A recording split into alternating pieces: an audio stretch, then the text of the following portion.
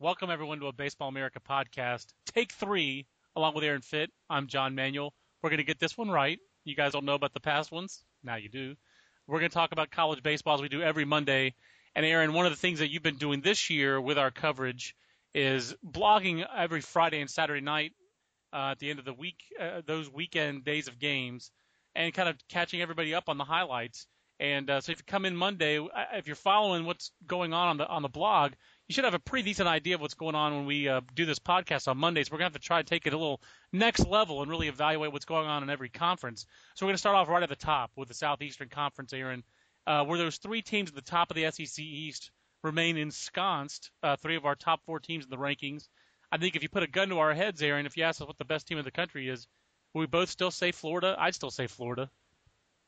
I certainly would. I would have thought you'd take your national championship pick in the preseason, Vanderbilt. Yeah, but Florida's been pretty impressive. I mean, they both have. Obviously, Vanderbilt hasn't lost a series. Those are 2 really, really good teams. And I think that this is no offense to the Sun Devils, but those top 4 teams are at another level for me with the rest of the country right now. Do you agree? I do agree. I really do. I mean, I think those are the 4 most complete teams. And I like all those teams. I think they have a little bit more reliable pitching than Arizona State. And, Arizona State has pitched very well this year. You got to give them credit. But to me, they're just not quite in the same class as other teams on the mound. Yeah, and that's that to me all those teams. South Carolina was the lowest ranked of those teams in the preseason of the SEC trio. Obviously, I think we had Virginia a little bit lower, but just focusing on that SEC trio, South Carolina was the lowest ranked of those teams coming into the year. They had the most impressive series win with the win against the Gators down in the Swamp, but they also had the most doubts about their pitching coming into the year, and they've really answered a lot of those. Just sticking with those teams real quick, Aaron. How about, first of all, Michael Roth, who just continues to get it done on Friday nights for South Carolina, going head-to-head with Alex Meyer, a.k.a. Bubba. And Alex Meyer pitched pretty well for Kentucky this weekend. But Michael Roth, I think South Carolina, I think every pro scout would take Alex Meyer over Michael Roth. But I think you and me and most college coaches would take Michael Roth over Alex Meyer in that matchup. And then, Sonny Gray pitching like an ace and Hudson Randall pitching like an ace. I mean, all 3 of these teams have got a guy now that Randall's going on Fridays. I mean, that's just an amazing array of Friday starters and 3 different ways to get it done on Fridays for those 3 great teams. Yeah, you're absolutely right. I mean, Sonny is the classic power pitcher, 93, 96 with a, power breaking ball and just comes right at you with premium marquee stuff. And Randall's a ground ball guy, a sinker ball guy who mixes 4 pitches very well. And he's just a competitive strike thrower who really gets it done. And it's good stuff, but it's not, premium first round kind of stuff like Sonny has. And then you got Michael Roth, who's a left-hander who he can vary his arm slot a little bit if he needs to. He's developed 2 different breaking balls now.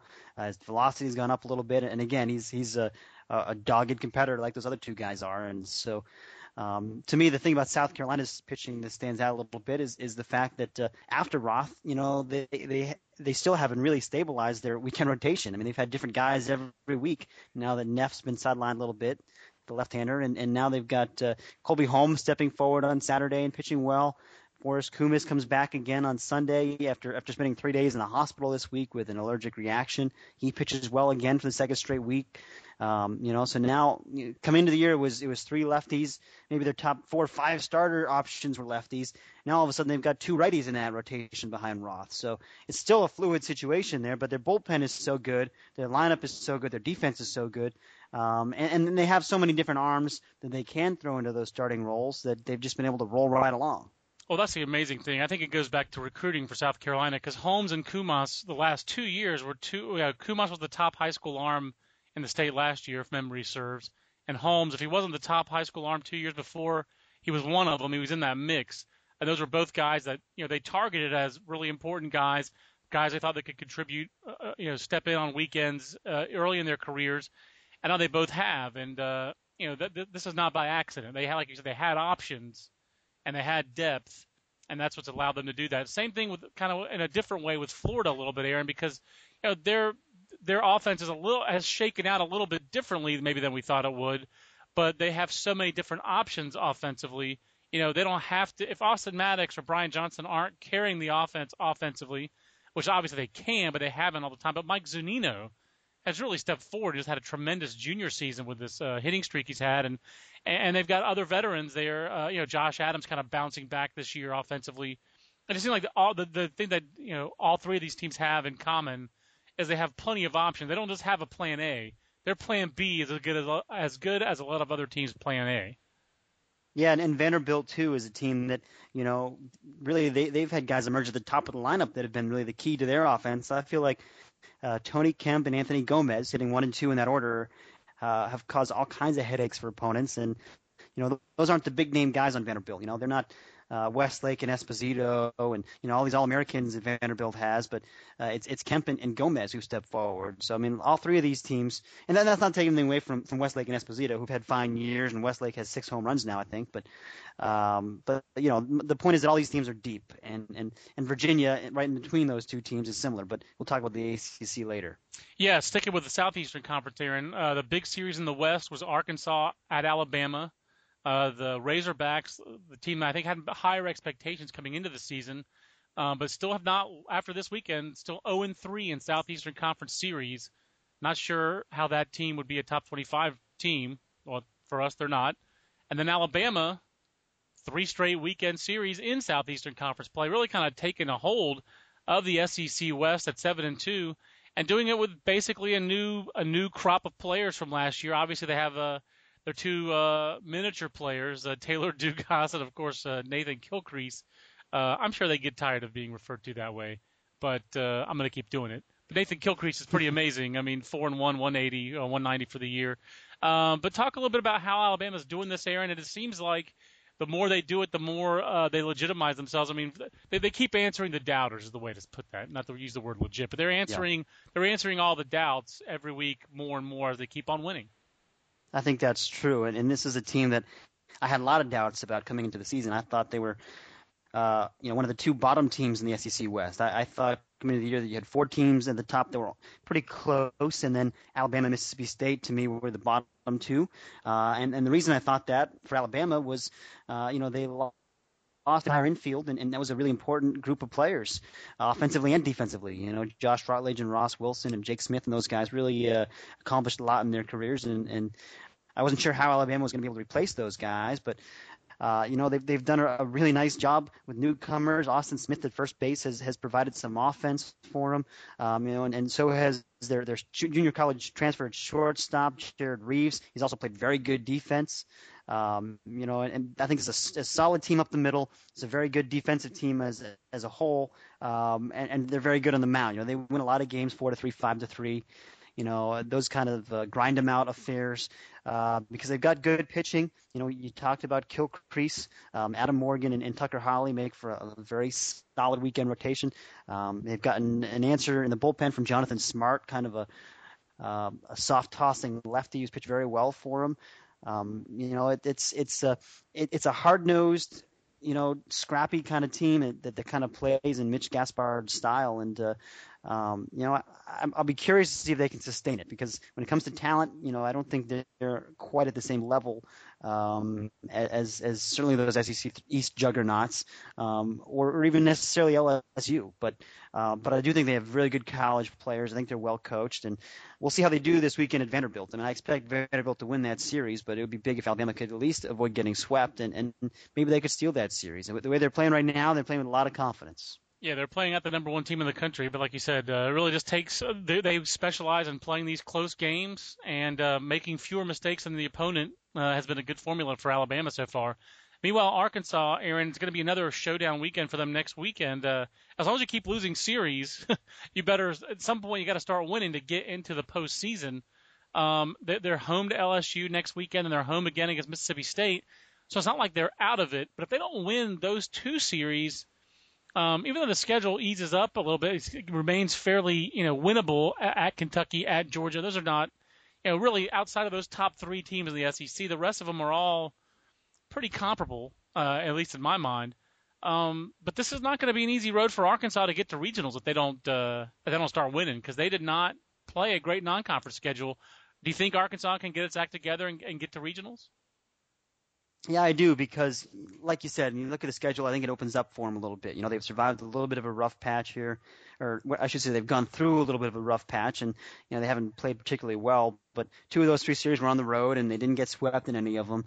And then the other series, the home series, was against number one Vanderbilt, and it was a couple of 2-1 games and a 4-1 game, and they won one of those games. So they haven't played poorly, but really their offense has been a little disappointing. I thought this was going to be a pretty good offensive team, and they've struggled to score some runs lately. They only scored 10 runs in 3 games this weekend, and the weekend before that it was, I think 4 runs in 3 games. So, that seems to be the problem. Now this is going to be one of the more explosive offenses in the conference after seeing him down at San Diego State, and talking with Coach Van Horn about him. Their personnel is very talented, and their pitching looks more unsettled on paper.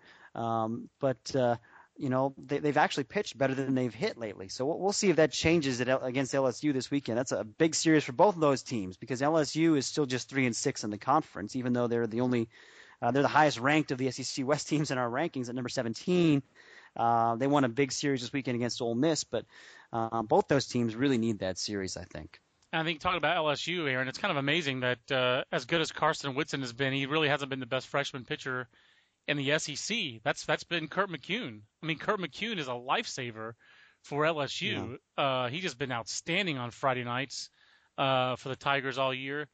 My question for that team is, do they have enough help for Mikey Matuk? Because Mikey Matuk is just putting up kind of sick numbers this year, new bats or not. Is there enough help for him in that lineup? Because it doesn't seem like that's been a lineup that's been as explosive maybe as I think we thought it could be this year.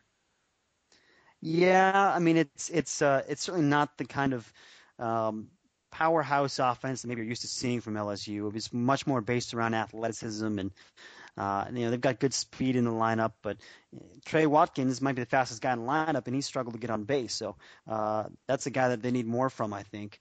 And I don't know. I mean, I don't know how great this offense is after Matuk. It's nice that you've got the guy who maybe is the top hitter in the country right now at this point in the season is the centerpiece to your lineup, but. They've got some question marks after that. There's no question about it. And also on the mound, you've seen Kevin Gausman now run into a little bit of a speed bump as their Saturday starter, another freshman.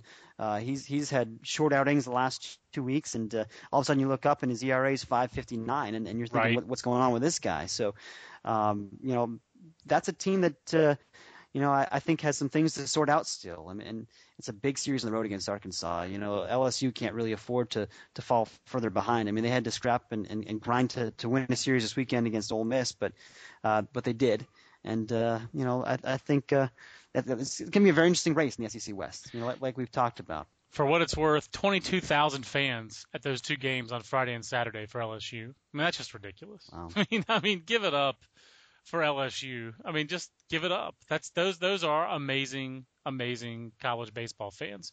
Aaron, we've got a question on Twitter. At least I got one at John Manuel BA. You're at Aaron Fitt.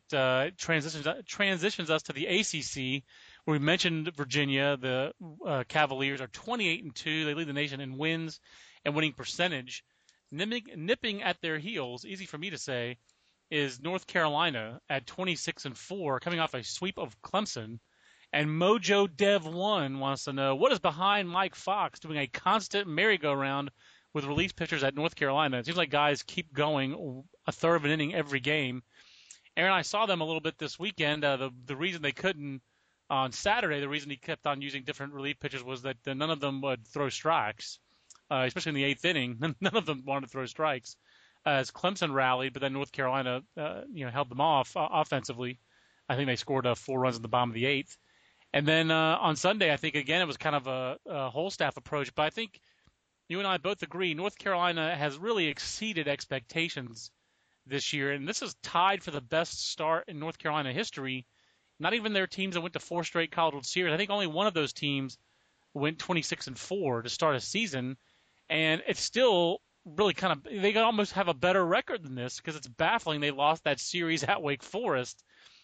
Which has been a scraptacular team this year. I mean, not a very talented team, but a Wake Forest team that has some surprising wins, winning a series against North Carolina. They scrapped against NC State and got a win. They win a game against Florida State as well.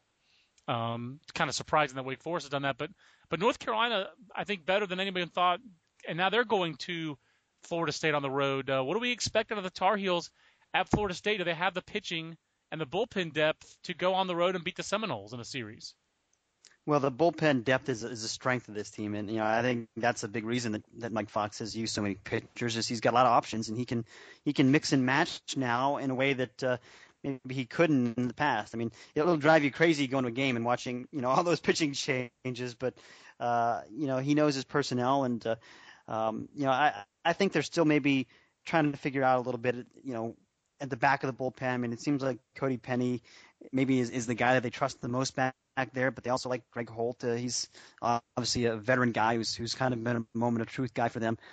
But yeah, I mean, I think North Carolina is a very solid team overall, and a pleasant surprise. There's no question they're surprised. I mean, I think even Mike Fox is surprised. He said as much last week when I spoke with him.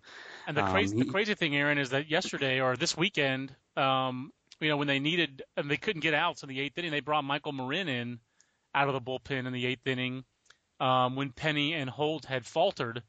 And it seems like Holt is the guy they trust most in multiple inning outings. And when you saw them in the first weekend of the series, he went 2 innings on back-to-back days, correct? I believe that's right. Yes. And then, so he seems like he's their multiple innings guy. I mean, he's pitched 16 games, pitched 25 innings.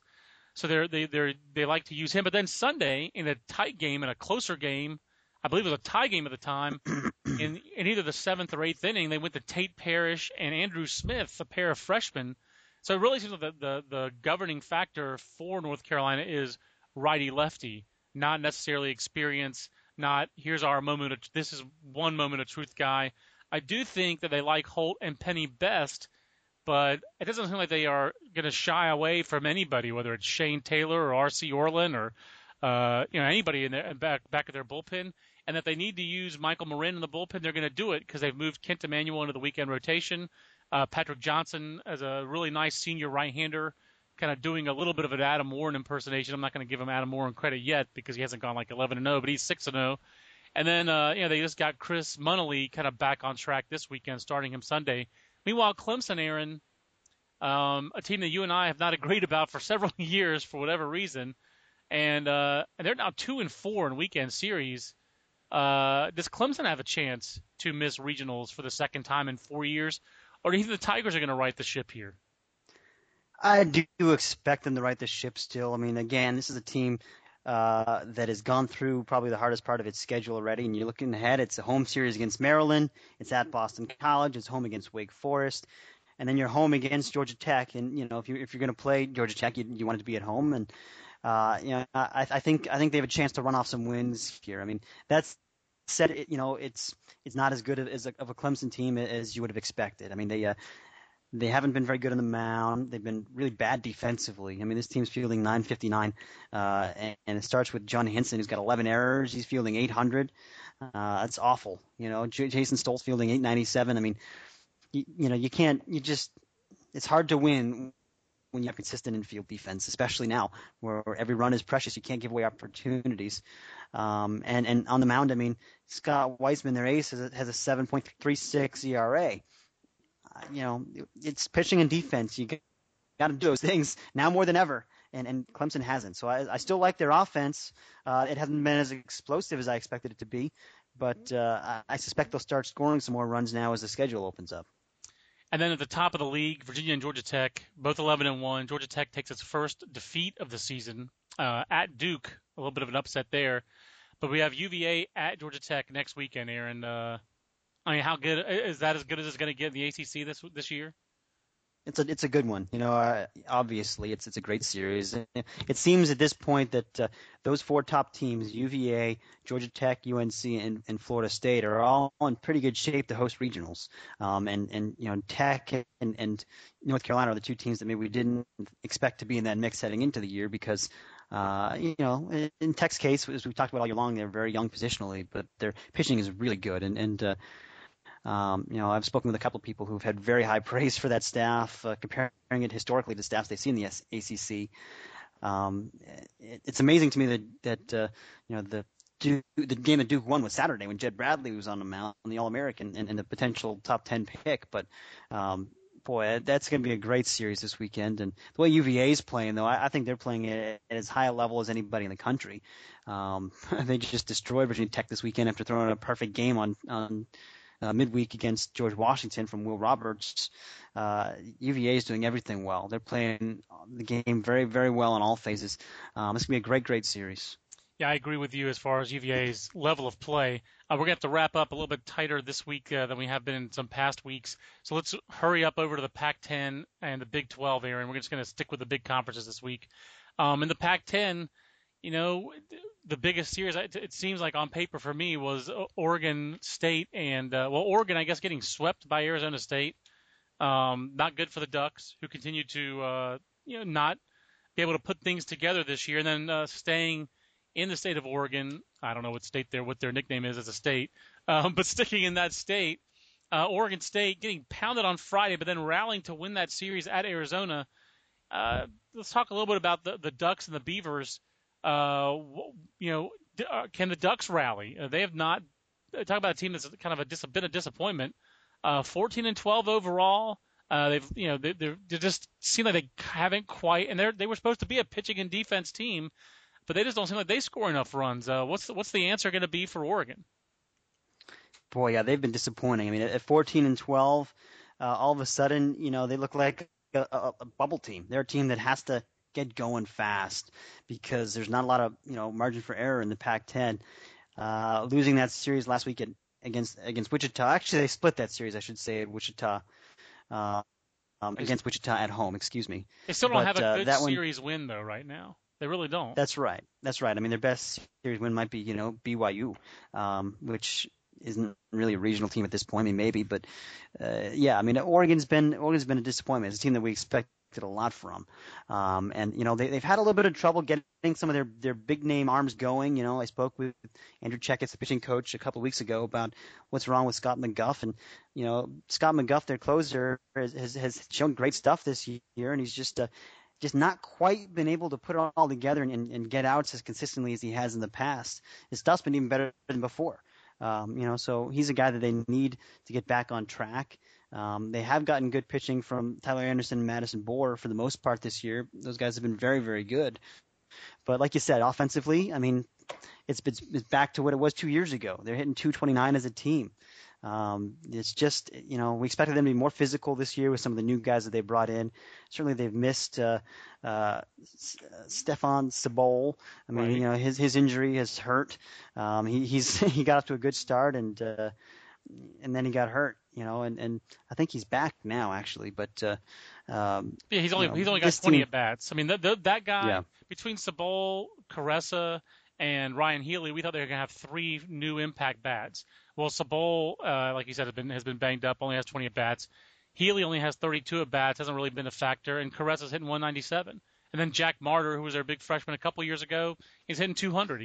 So they just haven't gotten going offensively. The guys who we thought they would kind of build their offense around, Cerna, a top of the order kind of table setter, Martyr, Caressa, Cebol, Healy, none of these guys are really having good years. So those are the guys who were supposed to be the reason that they would be, instead of a scrappy, just enough offense, to being a good offense. So like you said, I mean, when your closer's struggling a little bit, and your offense is not kind of performing the way that you thought it would, that leads to 14-12. And I'll throw one more thing out there. We thought Oregon would be one of those teams that would be really good and benefit from the new bats because they're pitching a defense and manufacture runs. But, I talked with Terry Rooney last week about the UCF's team, and he still believes it's important to build your team around these strong physical guys, even if they're just college physical guys, not necessarily pro power guys. You have to have strength to hit with these bats. And maybe Oregon just doesn't have enough strength in their lineup. It might just be something as simple as that. Yeah, that's as good an explanation as I've heard, Aaron. And then Oregon State, the O-State Ballers, yes, they ballin'. Mitch Canham, I believe, would be proud of his club. I mean, he would be happy with any team that bounces back from getting pounded on Friday night like they did at Arizona to come back and win that series. And things do not get easier for them. I'm just looking at their schedule: at home against Arizona State, at Stanford, home to Washington State. Really, the only series in this stretch where they're going to be favored. At UCLA, home to Cal. First off, we gotta talk about Cal, but second, but let's finish talking about Oregon State. What are the Beavers doing right to put them, get them back up to 19th in our rankings? Well, for one thing, they showed a lot of resilience this weekend after getting pounded on Friday, uh, making 5 errors, and they had their ace Sam Gaviglio on the hill, and he gave up 6 unearned runs, 10 runs overall. You don't see that coming. A lot of teams might have been shell shocked, but Oregon State, I think, has shown that it's a resilient group, and they came back on Saturday. They swung the bats well. They actually got some power. A couple of 3-run homers. Josh Osich continued to pitch well for them. I mean, I think this is a pretty good pitching team. And unlike Oregon, they've actually hit some. They've had guys take those big steps forward, like Andrew Sam talked about, and Danny Hayes is a really good hitter. And Carter Bell had a nice weekend. I mean, I think they could be a similar team to Oregon, except their guys have performed. I mean, it's that simple. They've hit and Oregon hasn't. So that's why they are where they are. That's a great way to put it. They're similar teams, only they've performed better. They've done better. I think you're right as far as their talent level goes. Real quickly, Aaron, Conference USA, the big news there: Southern Miss going on the road to Central Florida, which have been playing very well, sweeping a series. Golden Eagles seem like that's a conference still sorting itself out. You got Rice trying to get back on its feet. Tulane that's been really floored by these injuries. Central Florida trying to get over that hump, but really seems like Southern Miss is the team that's put itself forward. Outside of a series loss to Troy, it's really been a great year for the Golden Eagles. Yeah, it really has, and that's a team. I think we talked about them last week. I mean, I like their veterans on that team. The seniors like Todd McGinnis and Colin Cargill bookending that pitching staff. Bea Valmes had a really big year. Marc Bourgeois had a huge weekend for them. He's another senior guy, physical DH type in the middle there. This was a little bit of a statement week for Southern Miss, I think. Winning a midweek game against Ole Miss and then sweeping a road series against the UCF team that was really hot and had just won a road series of its own against Rice. I think USM kind of made a statement and showed that it might very well be the team to beat this year in Conference USA. And I still, like I said, I still believe in Rice.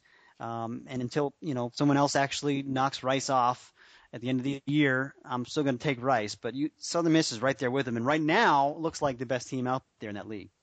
And then in the Big 12, pretty much chalk. Oklahoma's gotten back on its feet. You've got Texas playing a little bit better. Still Texas. They're still going to win a lot of close games. They are who they are. Texas A&M pitching very well. I guess the big statement this week was Oklahoma State. I should say Oklahoma State in back-to-back weeks. First they come into our rankings, but they've won series against Texas and now at Nebraska. They have the series loss against Kansas, but really Oklahoma State kind of taking that step forward and trying to get back into regionals after the really bottoming out last year. And with Coach Frank Anderson, I think it's safe to say that if you don't win in the Big 12 in baseball, you don't stick around. He needed to win this year, and what's been the key for that team turning things around and getting back on a winning track as a program? Well, for one thing, they pitched a lot better. Weekend rotation has been very strong. Brad Probst in particular has been a revelation for them. Mike Strong, the lefty, is a guy that we'd like to come into the year after a good summer in the Northwoods League. He's pitched pretty well in general. He didn't pitch great this week, but Randy McCurry came in and gave him 4 strong innings of relief. He's a power arm guy to anchor that bullpen back there. And then they've got the great freshman lefty Andrew Haney, who again didn't pitch well this weekend, only 2 innings, but in general has pitched well. So I like this team on the mound quite a bit, and they've hit. And they really hit this weekend. That was actually the key at Nebraska was their bats. Especially Davis Duran and Mark Ginther, these upperclassmen, really swung the bats well, hit for some power, hit some doubles. It's a team that's got a little bit of home run pop up and down the lineup. They use the gaps well.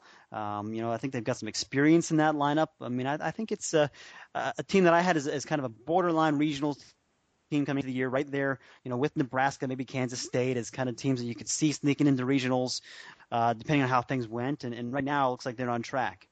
Aaron, this week, this year, I should say, my NCAA tournament bracket, I tried to use age and experience was going to be that was my tiebreaker in games. I was going to go with a more experienced team because I just thought that it was a wide open field. I was going to go with the experienced clubs. Of course, I still didn't pick Butler, which is ridiculous. But it seems like what you're saying is there's a common theme here with the bats. The older, more physical, stronger teams are the teams that adjust to these bats better, and that makes sense. I mean, that's who adjusts well to wood. You have to have strength to swing with wood. If these are bats that perform more like wood, it would make sense that if you have more strength in your hands and forearms, you're going to hit a guy like a Nick Martini, who you're getting ready to talk to from Kansas State. What's he reached base in 87 consecutive games? Is that what I thought I read on That's your right. Twitter? 87. That's an NCAA record. And he's not a guy who's a big, strong guy, but he does have strength in his hands and his wrists, forearms. He swings the bat. He swung the bat with authority since the day he got to Kansas State. So is that fair? Should teams, when they're filling out their brackets this year in college baseball, do the John Manuel, which didn't work in basketball? I picked Notre Dame for crying out loud because they were so old. But I mean, would that work better in baseball with the more experienced, the older, more veteran clubs? Quite possibly. It's at this point it's such a new era in college baseball. It's really hard to know what's going to play in the postseason. I mean, I still think you put UCLA in a regional with Garrett Cole and Trevor Bauer and Adam Plutko, they can be pretty dangerous. They might score 5 runs all weekend, but they might go 3-0. I mean, who knows at this point? I mean, I do think that having strength and experience in your lineup matters. I think we've learned that much, but pitching still matters too. And most of the teams in our top 10 are really good on the mound. Last but not least, Aaron, what on earth are they doing at Cal? I mean, really, what on earth are they doing? How much do they have to string this process along? And how stupid does this process have to get before they just make a decision at Cal? I mean, I think everyone knows, if you're listening to this podcast, you believe that Cal should have a baseball team. I mean, hello, it's Baseball America. But they've raised $9 million. They seem like the administration there has talked out of both sides of its mouth all the way along. It's brutal. It is brutal. I mean, I guess what I'm wondering has there been anything, you followed a little closer than I have, are there any signs of concrete that if they raise this $1 million in the next 2 weeks, that they will keep their program for forever, or is it going to be for 4 to 5 years until the next time they get run down? I mean, what's your gut feel on Cal baseball's future? I think they're going to find a way to get that last, I think it's less than $1 million that they need. I think they had more than $9 million raised, and the chancellor, who has got to be just driving everybody crazy, told them, no, that's not enough. You need to get to $10 million. I mean, I don't want to go off on a tangent on this guy, but he seems like a piece of work, John. I'm just going to throw it out there. I mean, hey, you're a California taxpayer, so you're paying his salary, so you could say whatever you want. That's right, Doug on it. Well, I'm tired of this guy, and it seems like he's just, he's moving the target. He's jerking these guys around. They've done almost everything he could possibly ask for. They've raised an incredible amount of funds in a short period of time, and it's never enough. It's disgusting, I think. But from what I've read, he's told them you've got 2 more weeks to get to $10 million, and that'll save you for, I don't know what the period is, 5 years or something like that. They need to be fully funded for the next 5 to 8 years, something like that, and then they need to, during that next period, come up with a plan for long-term sustainability. But the Save Cal baseball guys have worked really hard, and reading the quotes, they sound really frustrated, as they should.